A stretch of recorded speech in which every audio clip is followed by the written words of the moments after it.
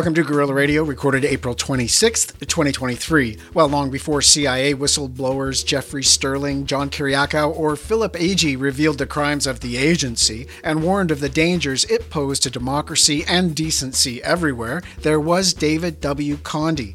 The first self-described CIA watcher is the subject of an extensive article just out at Covert Action magazine. Jeremy Kuzmarov is a journalist and author who also serves as managing editor at CAM. His book titles include Obama's Unending Wars and The Russians Are Coming Again, written with John Marciano. Jeremy's recent piece at Covert Action, one of a raft of great articles he's put out this month, Meet a Forgotten CIA Critic Who Presciently Characterized the Agency as a Cancer in 1970 book, is a fascinating profile of David Conde and his career spent exposing the criminal enterprise that is America's most famous intelligence organization. Also, Covert Action Magazine's Spring Fund Drive is on. It's a chance you have to support the kind of fearless journalism everyone says they want, if only they knew how. Today, Jeremy Kuzmarov on David W. Conde, the CIA core of the cancer, and more.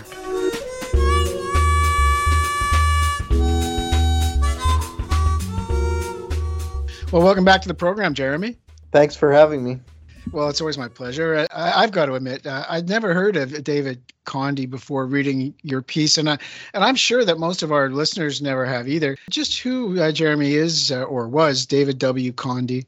I never heard of him either. Most of his books and writing were published in Japan or through foreign publishers. So he wasn't well known, but his papers are at the University of British Columbia, and he was discussed in a book by David Price. That's how I learned about him, because the FBI was surveilling him, and he was a target, of the FBI Colonel Pro counterintelligence operation. Now Conde, and if anybody has the opportunity, they can contact the University of British Columbia archives, and they were very generous in sending some of his articles and stuff to me, and I think they may be able to send to any researcher or anybody who's interested in his writing. And maybe I think it would be a good idea to republish his book, because in 1970 he published a book called CIA Core of the Cancer, a very well-researched expose of the CIA about 5 years before Philip Agee's book Inside the Company. And he had really quite intimate knowledge of the CIA. Now, his background was that he was Canadian, and then he moved to California, and then he served in World War II in the Pacific War, and he worked in the propaganda division. He was developing anti-Japanese propaganda for the U.S. Psychological Warfare Branch. And then he worked for Douglas MacArthur in the U.S. occupation of Japan, the Supreme Command of the Allied Power, and he was in the film division. But he was basically fired because he was promoting more left-leaning films, film that basically supported like labor struggles in Japan and that were very critical of the right-wing forces in Japan.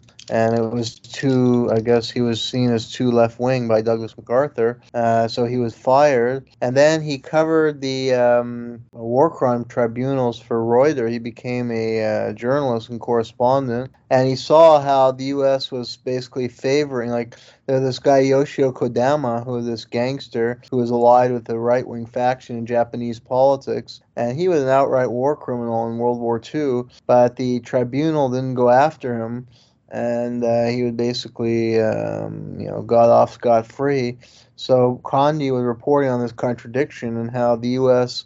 Military occupation forces and leaders like Douglas MacArthur basically favored these right-wing elements in Japan, even though they were talking about, bringing democracy to Japan. They were really protecting the many of the ultra-right, and many war criminals like Kodama, who should have been prosecuted, we're getting off. So he saw this contradiction and this deep problem of U.S. foreign policy, and he was pointing it out in his writings.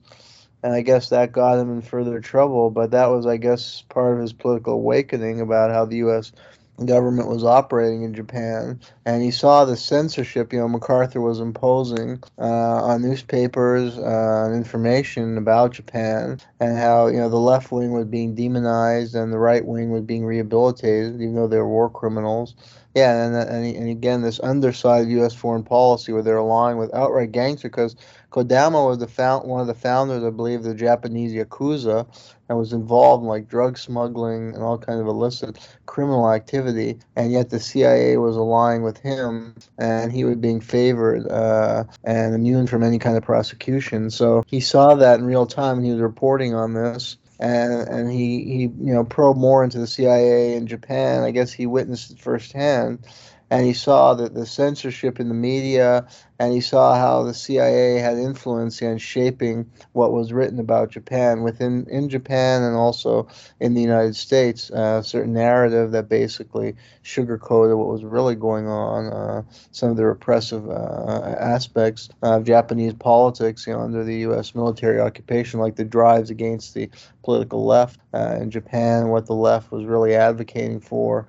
And his books, the book was written in 1970. So then I think for a period he worked for the Far Eastern Economic Review, and he wrote some articles for there. And I guess he just published in different publications. Some of his writing were in Japan, and he was covering political developments. And then he wrote several books. And one was actually, Howard Zinn's People's History of the United States became famous book, and Zinn became famous when that was published in 1980. But Condi had actually written a whole history of the United States that looked at, it had a kind of similar frame of analysis as Howard Zinn, but his book was written years earlier, and he was looking at, labor conflicts and the repression of the left in the United States, and worker struggles and growth of American imperialism. So that's one of the books I think that's available at the UBC archive. And yeah, he wrote numerous other books. He was a very astute analyst of political developments in Southeast Asia, and he was looking at the CIA. He was very critical of the CIA and U.S. government role in the Korean War. He saw how that was foreshadowing the Vietnam War and was a horrific war, and how the CIA was backing coups in Korea and South Korea, and engineering political developments there, like in Vietnam, and how corrupt and repressive the governments that the U.S. was imposing. So he described that in numerous articles, and ultimately in his book, CIA, the Core of the Cancer, he goes into all this, and he also goes into the propaganda. He argued that the CIA was most effective as far as its propaganda, and he looked at the corruption, how the CIA corrupted or co-opted many intellectuals and writers of that era, and sponsored all these center-left journals, and including journals in Japan, and some more popular journal in the United States and Europe.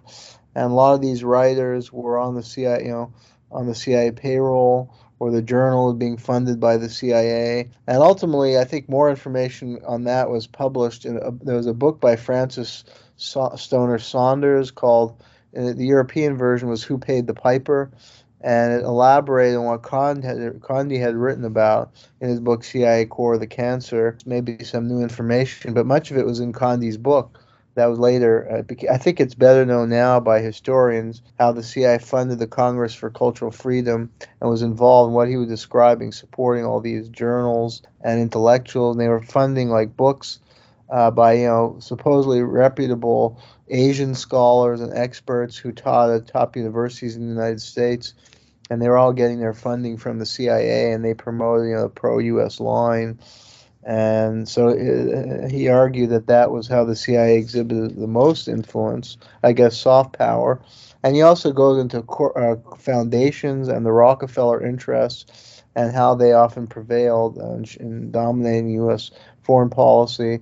And they funded these foundations, like Asia Foundation, and they were all designed to support U.S. foreign policy objectives. And it was ultimately the Rockefeller interests that were the main beneficiaries.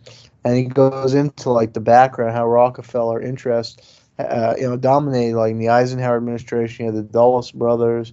Kennedy had Dean Rusk, who had been associated with the Rockefeller interests, Henry Kissinger. So he also goes into the background of a lot of political leaders and shows their connection with the Rockefeller family as well as the CIA. And yeah, it's really an amazing book, as far as the detail and the knowledge of the author, and the insights he has. So it's hopefully maybe the book would be republished, because I think, for American audience, because even students of recent history would do very well reading this book.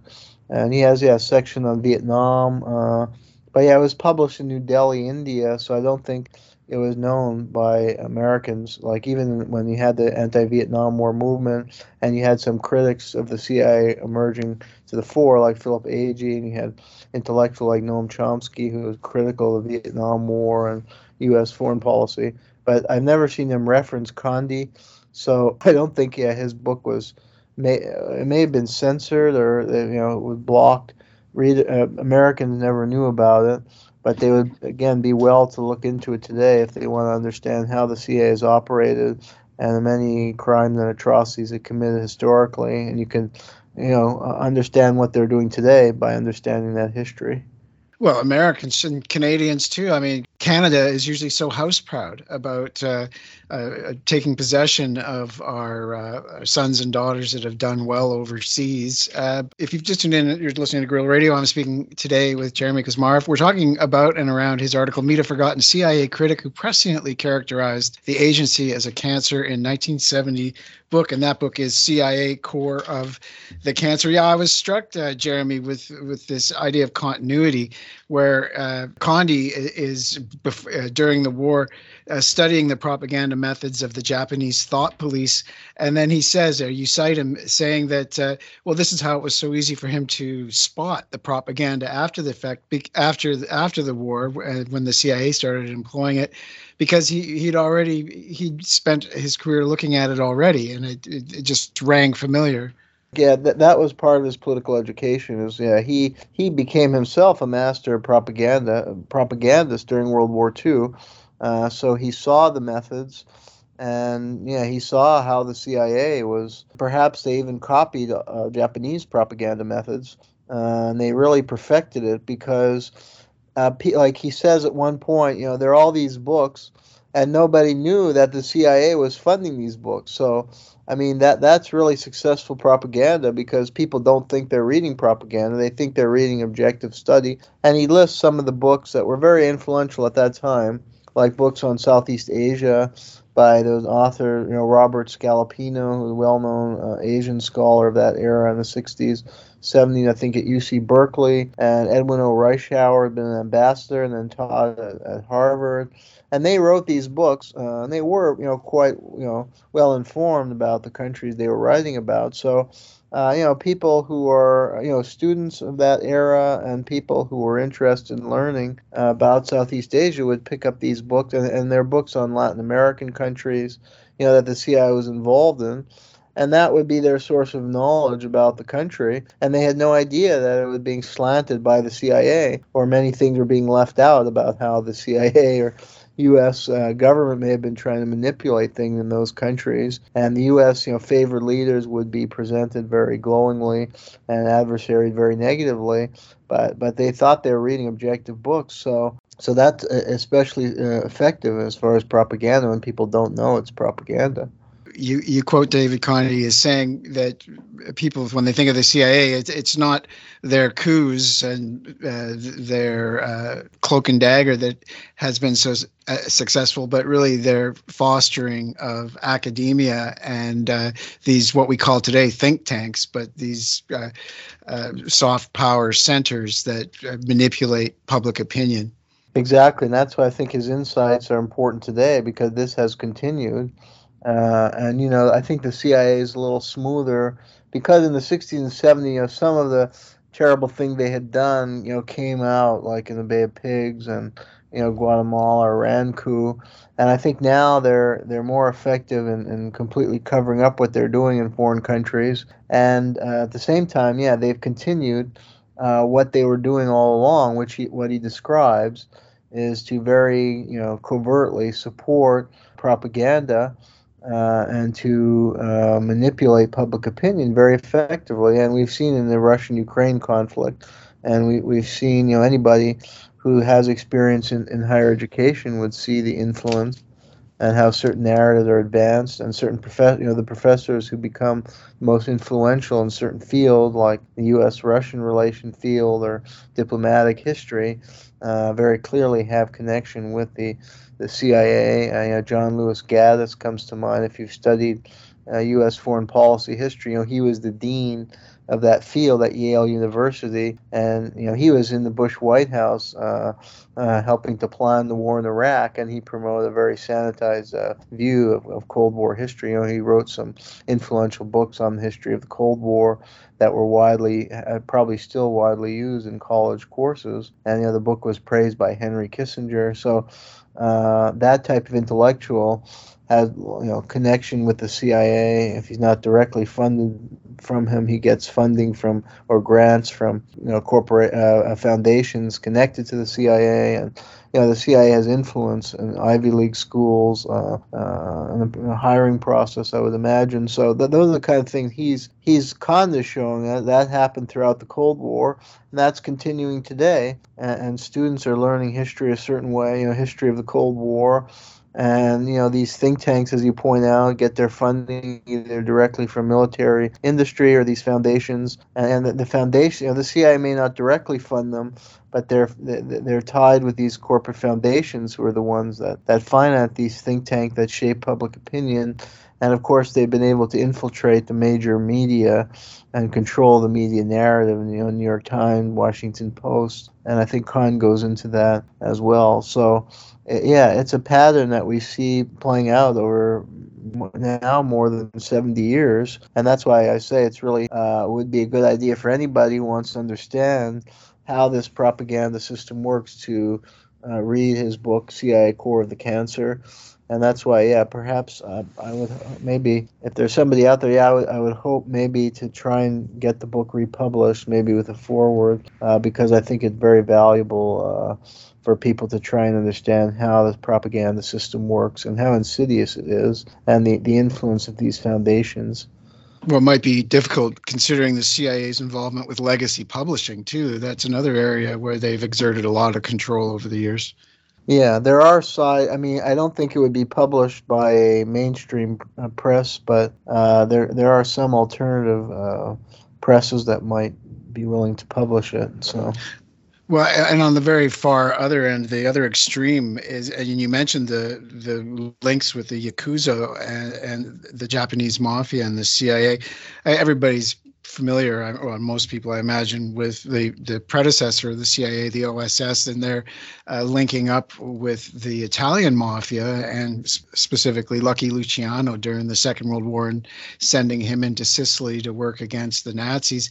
And that led to an ongoing relationship between the spook world and the organized crime. Is this a similar deep entrenchment in Japan and the Orient with the Yakuza and other organized crime elements like that in the CIA? Absolutely, yeah. And Khan has a chapter also on South Vietnam to show the continuity. He called it the CIA Kingdom of South Vietnam. And really, it was an invented nation essentially by the CIA. The Geneva Accord was supposed to unify Vietnam. There was no real basis for any division. And the CIA had huge influence in bringing to the fore leaders who were connected to organized crime, like Nguyen Cao Ky, who was a key leader, was a premier in the late 60s when the Vietnam War was going on, supported by the U.S., had been taken off a mission because of opium smuggling into Laos, and he was basically a political gangster. And Nguyen Van Thieu and his ruling circle also had a deep tie to the narcotics trade. And you can look in Laos as well. He's got material on that. In Laos, the CIA was supporting major drug traffickers, including some key top figures in the Laotian Air Force and Army. Was supporting in coups, and then you had the Hmong Army, was an army of tribal element in Laos to fight the communists, and they grew opium and sold opium. So, yeah, the CIA was deeply enmeshed in the drug trade. But yeah, that goes back. It started, the CIA alliance with organized crime and gangsters in the far right as part of its crusade against any leftist group or communism. Yeah, it originated in World War II with what we described and what Kanye describes with Yoshio Kodama and the alliance with the far right and gangster elements in Japan during the U.S. military occupation. And of course, that was never publicized and barely known today. Most history courses, if they cover the U.S. military occupation of Japan, very few courses would go into that sort of alliance.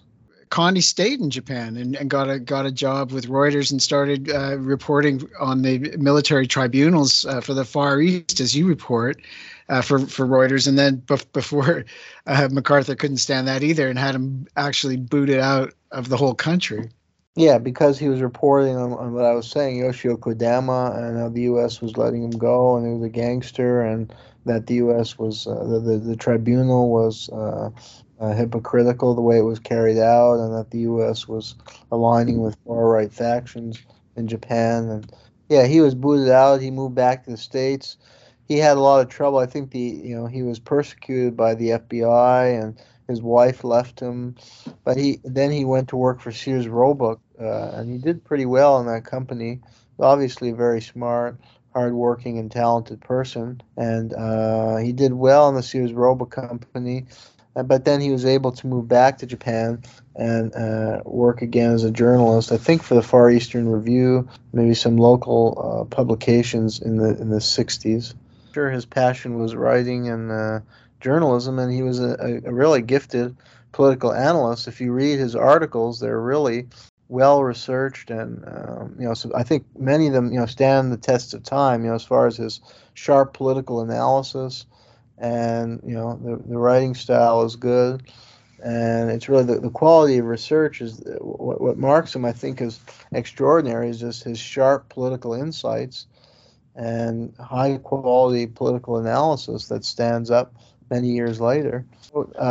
Stuff on Canada and how U.S. company were taking over and how he was spotlighting some more nationalistic leader like in the Pierre Elliott Trudeau government that were trying to take more local control over like the oil and keep out the Rockefellers. But we've seen how Canada has become more and more subservient to the U.S. and U.S. corporations since the Pierre Elliott Trudeau era. So I think he was prescient in his analysis of even U.S.-Canadian relations. The fact that he would stick to it, it couldn't have been a safe way to go, not only for his career prospects, and you write about how his marriages were undermined by the FBI on more than one occasion and his personal life disrupted.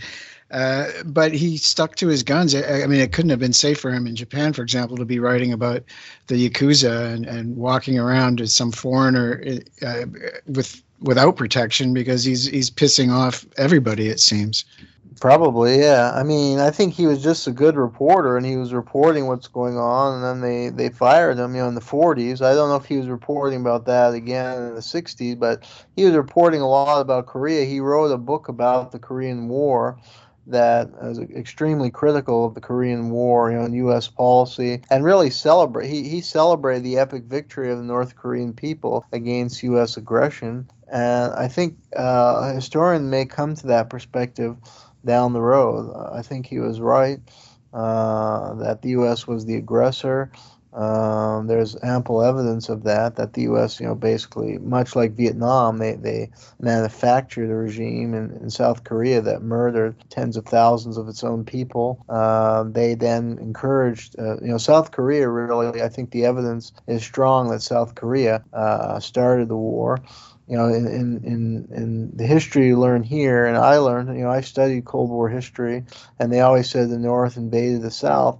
But then the more I looked into it, there's overwhelming evidence that the South, well, firstly, the South had started carrying out sabotage mission and tried to assassinate the North Korean leader in 1949. But there's strong evidence that they fired the first shot, and that comes out even Bruce Cummings, who's an outstanding historian, raises strong evidence about that. So, Cummings is very, very careful, but he, with the evidence, but so is Kahn, and I think, Cummings's book, if you read them, kind of very similar in analysis to Condi, who was writing many years earlier when nobody was saying that, that the U.S. was the aggressor, and nobody was looking at how oppressive and brutal the regime in South Korea was, backed by the United States, and nobody was really would support, even today, nobody would support North Korea, but if you look at the big picture, North Korea was really defending their revolution.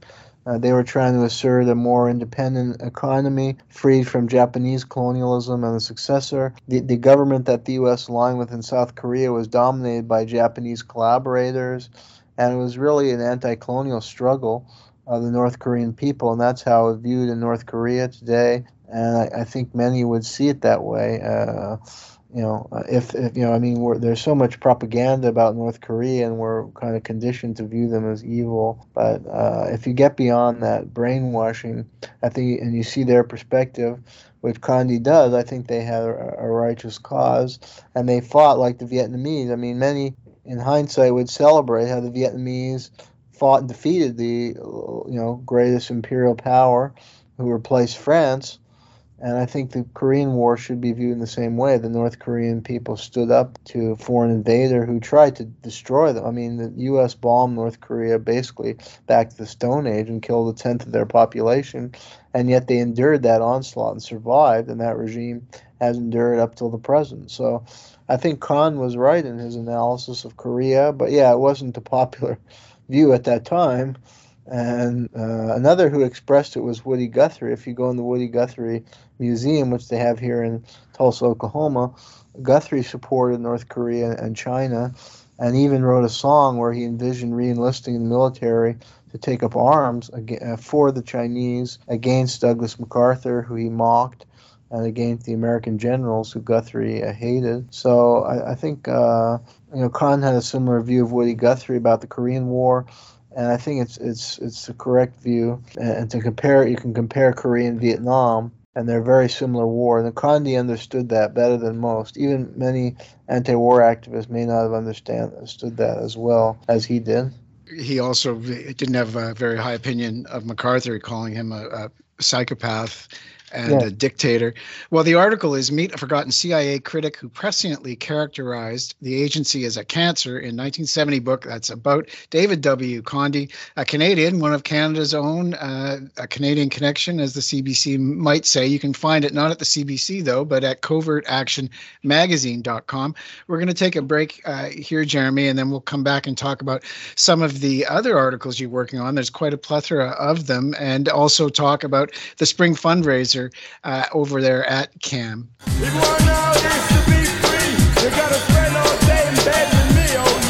Escape the narrative. Guerrilla Radio.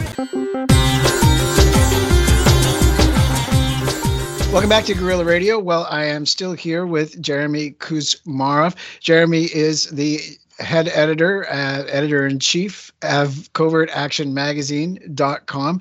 Jeremy, you're managing editor, sorry. You guys are holding your spring fundraiser. Do you want to talk a little bit about that?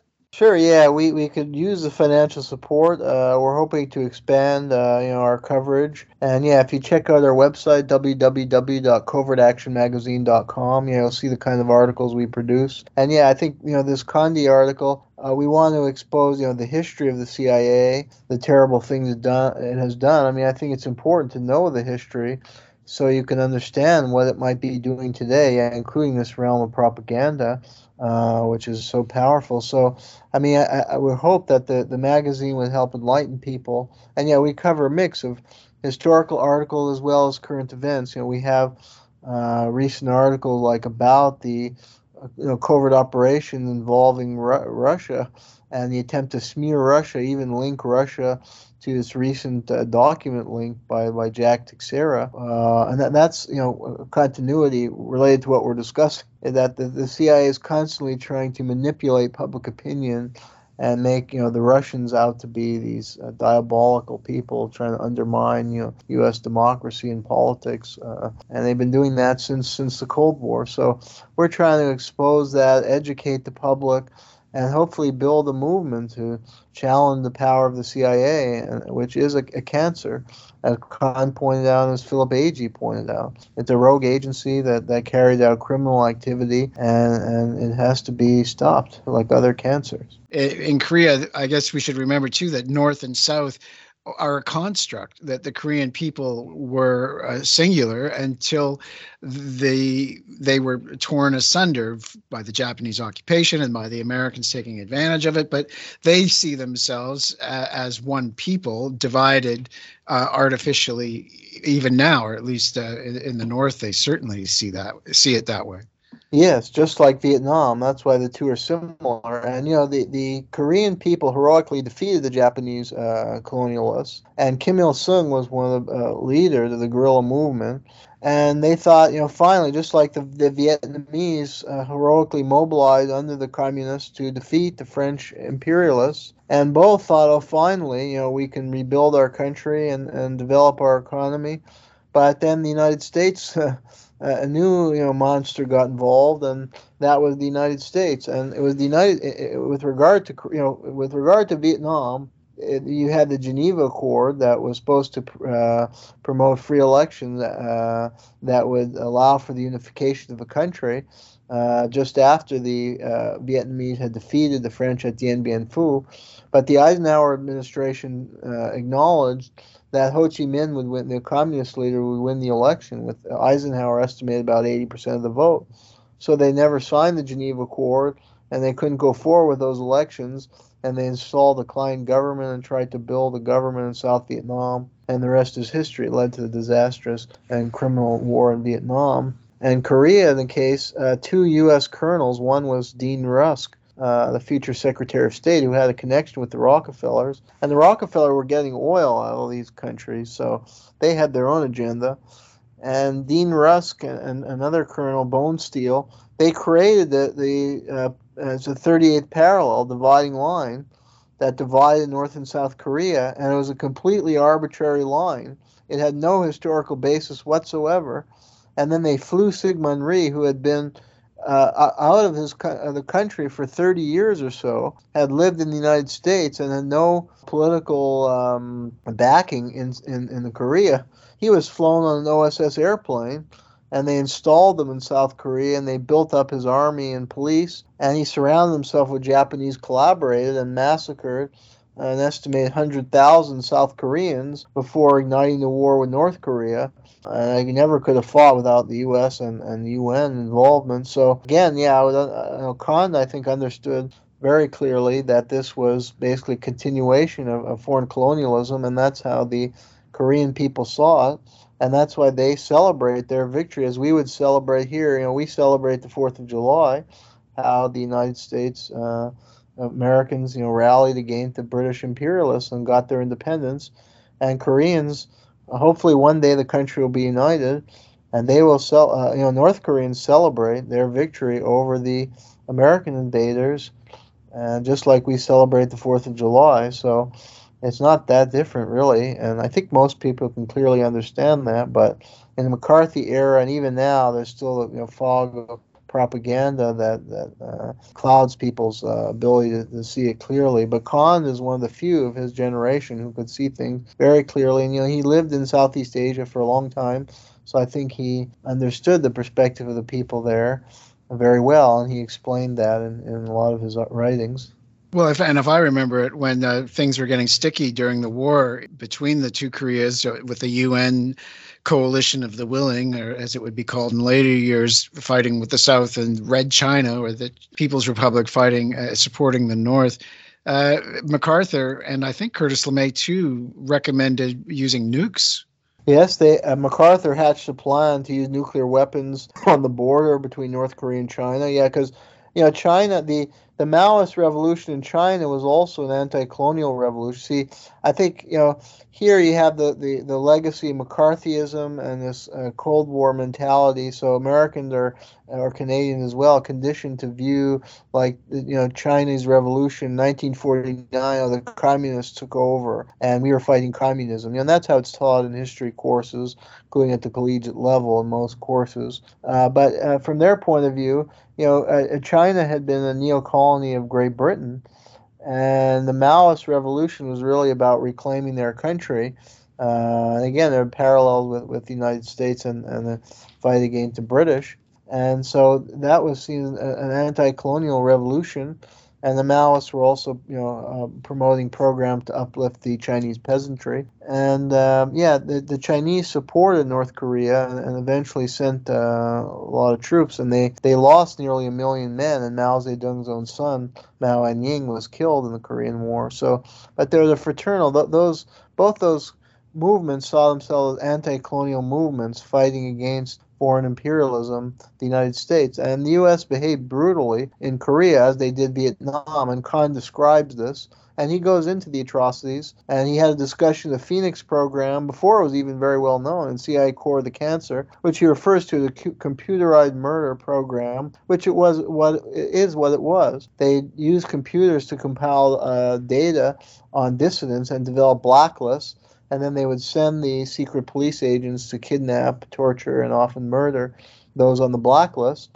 And that kind of approach program was initiated in Korea. And actually, Khan goes into how Park Chung-hee, the U.S., he makes the point that the U.S. tend to ally with some of the sleaziest people and empower the worst elements of that society, the worst opportunists who would kill their own countrymen. And he notes how Park Chung-hee, who became, actually was the Kennedy administration, and it's a myth. I've read this in some books, that Kennedy was not an imperialist, and he was going to. I mean, I think there were some good things about he was going to withdraw from Vietnam, and he was making peace with the Russians. I think there's some good things that Kennedy was starting to do, but it's a myth that Kennedy was not an imperialist.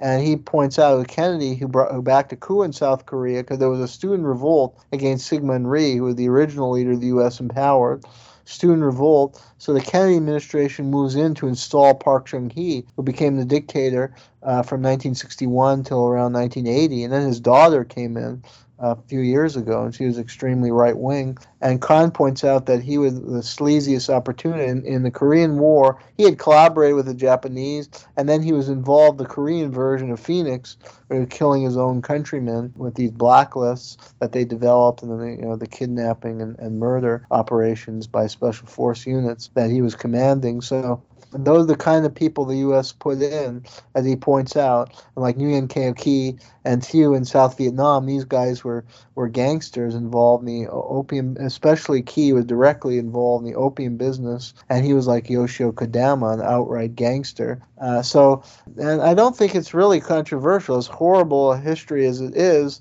and it sounds, I guess, to the innocent ears of some, maybe students or people who grew up in America. If you were living in Southeast Asia at that time, you witnessed that. And it was known how horrible these people were that the U.S. was installing. And the U.S. was really hated. I mean, they behaved very brutally. The troops in Korea was like Vietnam. They were committing My Lai-type massacres all the time. And there's a museum commemorating it in North Korea, Museum of American War Crimes. And an objective historian went there to assess. And you can say, oh, that's North Korean propaganda. But these were objective, independent historians like Bruce Cummings and others. And they said that, unfortunately, the North Korean, I mean, obviously maybe they're going to play up some things for their own political reason, but he said objectively there was a huge amount of evidence to verify a lot of those atrocities, a large number of the atrocities that are showcased in that Museum of American War Crimes. Again, if you've just tuned in, you're listening to Guerrilla Radio. I'm speaking today with Jeremy Kuzmarov. Jeremy is the managing editor at covertactionmagazine.com. He's the author of 4 books on U.S. foreign policy, including Obama's Unending Wars and The Russians Are Coming Again with John Marciano. You could write that again, I think, Jeremy. The Russians are coming again, because you were right in the middle of it. Add one point to what you're saying, why it'd be important to study this history. And I was reviewing another book, and Khan goes into some of this, and there's a new book by A.B. Abrams, published by Clarity Press, called Atrocity Fabrication. And he has a whole chapter on Korea that's very good.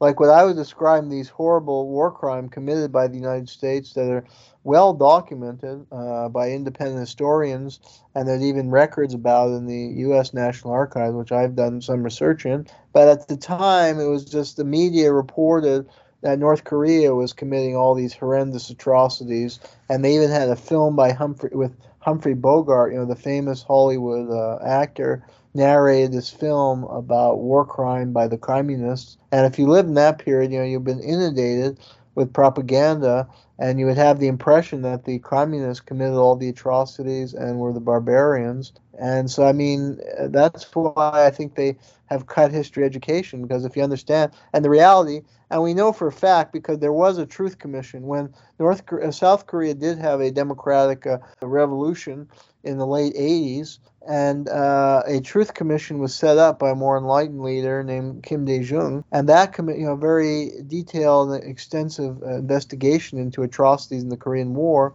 and they found that 83% of the atrocities were committed by South Korean forces or the United States.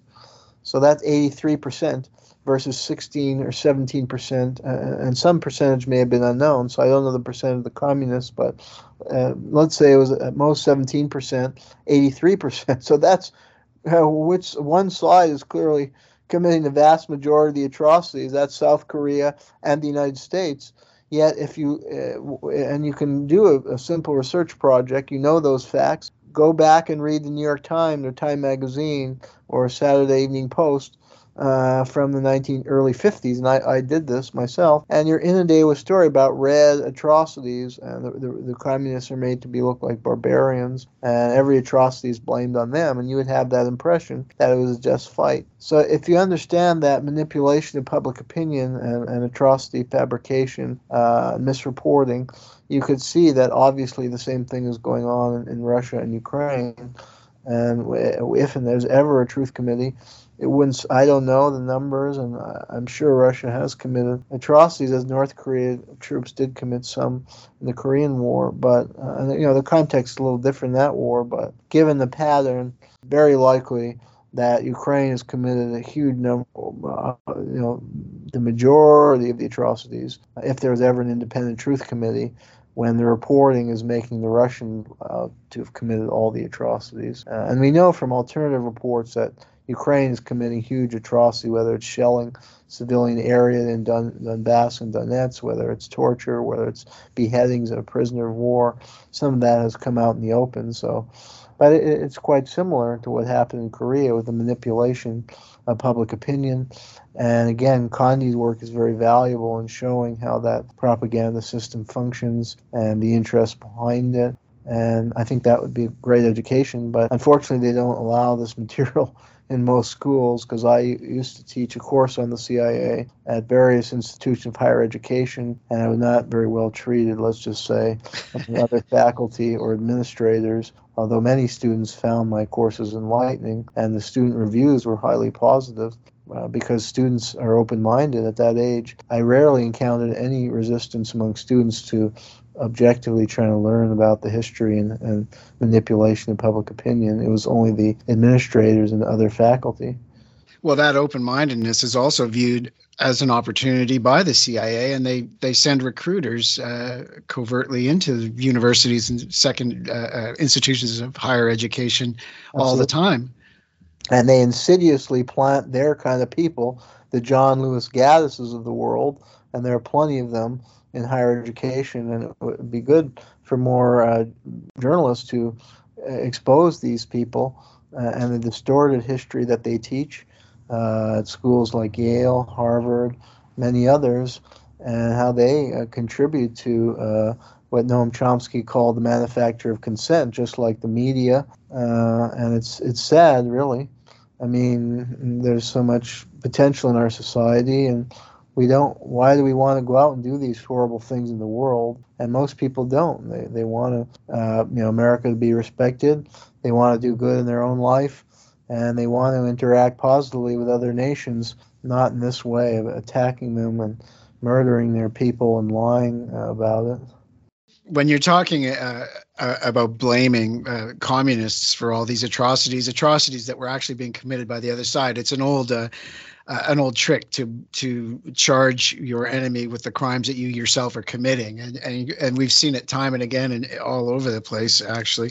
But it shows a lot of bottle. And now I mentioned you wrote a bunch of articles. I can't remember.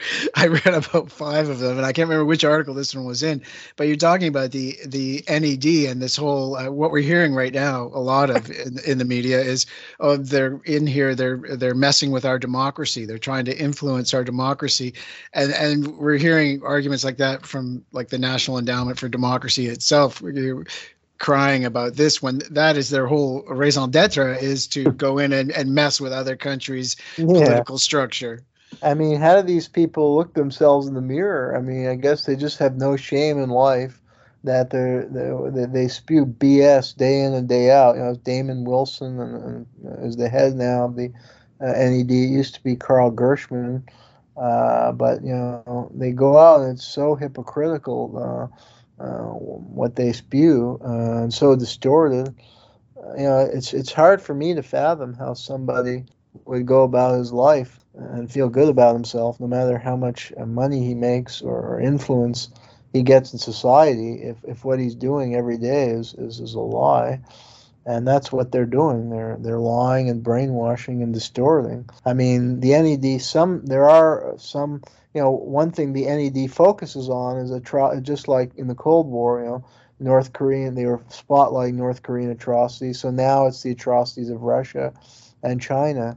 And they try and promote, you know, dissidents in those countries. And I mean, there's some, you know, I think Russia and China do have some oppressive characteristics. So some of what they say is true, but they leave out so many other things, and often they're distorting. They're championing people who are actually trying to overthrow those governments, and would be treated.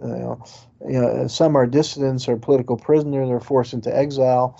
They would have to be in any country if they're groups trying to overthrow the U.S. government. Like look at the Proud Boys. I mean, they're going to end up in jail. Nobody would champion their cause really as the great freedom fighters. They're so selective. I mean, there's so much oppression that goes on in so many countries that they just ignore. So it's all it's a politicized agenda of spotlighting the oppression of any American enemy, real or exaggerated, and ignoring oppression where the U.S. is backing regimes, or within the U.S. itself. There are many oppressed groups. There are political prisoners in the United States. They're Native American, they're African Americans who've been subjected to mass incarceration and unfair policing. They wouldn't champion their cause. It's only some minority groups in Russia who are allegedly oppressed. And again, some of the circumstances are questionable. It's unclear what is going on exactly. So. Well, you mean you're not afraid of the African People's Socialist Party taking over the United States at the behest of Russia? I mean, you've got an article up. Is this man a Russian agent operating in the black community of St. Louis? Some may be aware, but I mean, it would be risible. But these people are arrested and facing serious charges of what, sedition, or what is it? Yeah, and that's a tragedy because that group, the African People's Socialist Party, has done a lot of good in the black community in St. Louis, and Florida seems to where they operate the most. And I live in Tulsa, and I think Tulsa is a similar situation to St. Louis, where the city is still very segregated. And in Tulsa, the north end more African American, and I think St. Louis it's more northeast St. Louis. And that's where the Michael Brown incident occurred. And this group, was raising funds. They built basketball courts, for youth to play sports instead of being in gangs. They developed black-owned businesses. They developed a midwife program. They developed a program to help recently released prisoners, get job training and get help them integrate in society. So they're really doing a lot of positive things for the community. It's their community, and they're working positively. And then this happened. They're accused of being Russian agents. because he went to Russia. The leader, Omali Yeshitela, went to Russia like 7 years ago. And his home was invaded by the FBI. All their files were stolen. He was treated. They sent in drones. I mean, it was a vastly overzealous police raid where it was like military tanks. And he's 80 years old. The leader is Yeshitela, the leader of the group, is 80 years old. He's written numerous books. He's a very well-spoken, articulate guy. Imagine his home is invaded by drones and the FBI, and he could have even been killed. There were laser beams on him, and his wife. They're basically terrorized. And I mean, they picked up on it one visit he made to Russia, and I don't know if the group received some funding from Russians. But this was all just a political ploy anyway, to amplify the idea that America is under threat. Yeah, this is exactly, the Russians are coming again. They have nothing. So they got to pick on somebody. So they pick on the small African socialist group that had done a lot of positive for really downtrodden communities. And again, they may have, I don't know, if they got some money, they were desperate for money. And they, this guy Ionov, there's some guy Ionov who Yeshitela was in contact with. How would he have known if he worked for the Russian government? If he was somebody interested in supporting some of their campaigns or invite. Well, it's all in the name, Mr. Kuzmarov, if that is your real name. Well, Jeremy, we're fast running out of time, but before we go, talking about a continuity and the future and the past, Robert F. Kennedy Jr. gave a speech throwing his hat into the presidential ring this past week. He mentioned some of the stuff that we were talking about, some of the stuff you don't hear anywhere other than, like a Jimmy Dore show or the Gray Zone or some places like this on the far corners of the internet. He made it rather mainstream, talking about empire and overreach of the military. And Condi fingers John F. Kennedy, Robert F. Kennedy Jr.'s uncle, as being if there's one person most responsible for the Vietnam War, it was him. RFK's speech didn't go there, quite the opposite. But in the last minutes that we have, Jeremy, what's your impression of the RFK candidacy? Well, I think you see that RFK is being smeared in the media, and that would get at what Condi's saying, about media, the propaganda of the CIA and the intelligence agencies and their attempt to manipulate public opinion. Because here you have a political candidate emerging to the fore, and who is challenging many elements of U.S. Foreign policy. He challenged the dominant narrative about the COVID. I mean, he was very bold about that.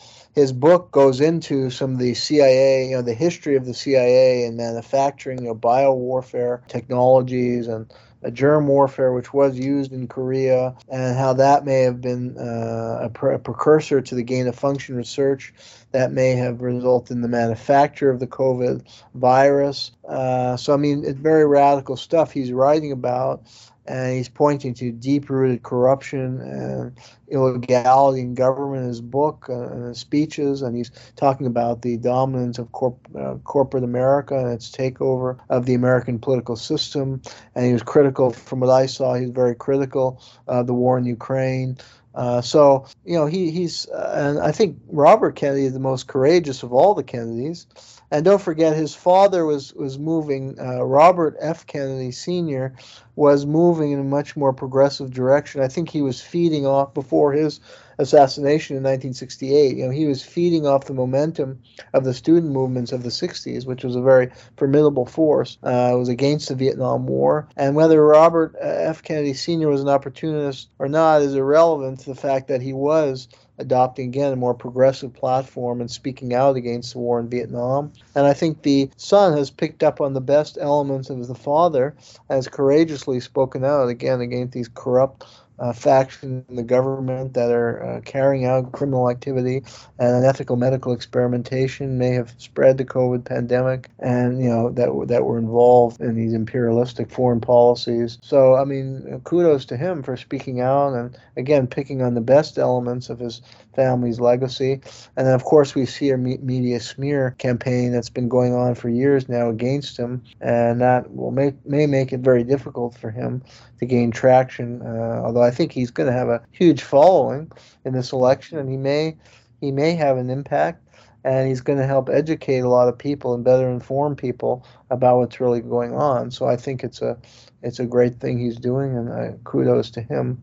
RFK Jr. mentioned the parallels between the moment of he now throwing his hat into the ring and when his father did back in '68.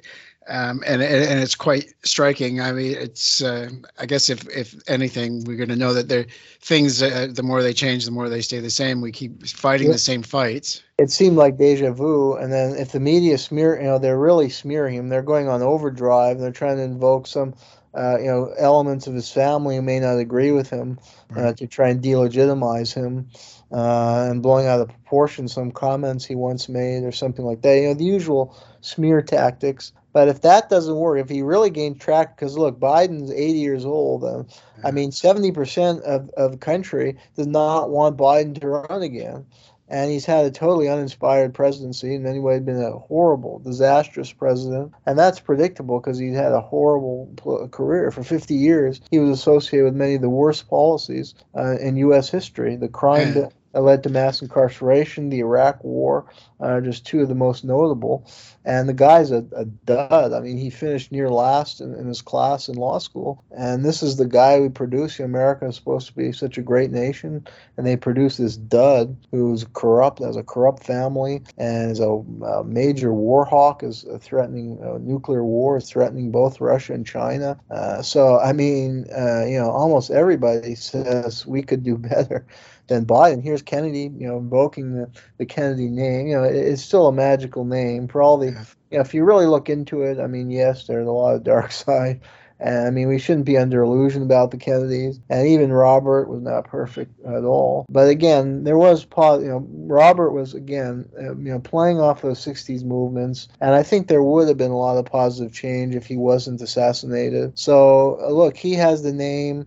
Let him play off that. If he's going to do good with that name, sometimes that's what you need. And, somebody who had the star power or the family pedigree. And I think what he's saying is right on point. I think he's shown a lot of courage in what he said about the COVID, speaking out against all these corruptions. And his book was very good. I read his book, and it was very well researched, very eye-opening, very thought-provoking. And he had some good sections, again, on the CIA history and how that may have set the precedent for this unethical gain-of-function research. So, again... Well, and the speech was excellent. I mean, he stood up for 2 hours. It seemed like he was reading without notes.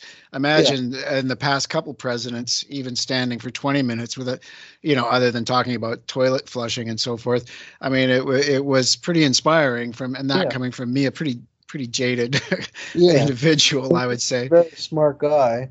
And very knowledgeable, very passionate, and I think he's speaking out on the right issues. So, and I think he's going to have an impact. I think many Americans feel that way. They have deep misgivings about many of these policies. They don't trust the government at all. He's going to draw a lot of conservatives. There are a lot of young people who were watching the Tucker Carlson show because Tucker Carlson was speaking out against the Ukraine war, spoke out against the COVID lockdowns, and he was starting to get a younger audience tuning into Fox. And I think Tucker Carlson, now he's out, and there are some ugly things Carlson was associated with, but on a few topics, I think he was on point. And young people are gravitating to him, and then and Carlson endorsed Robert Kennedy. So I think there's a younger generation that will does not want Biden, and I think will support Kennedy. So I think he could really shake things up in a Democratic primary, and they're going to use all methods of subterfuge and all the dirty tricks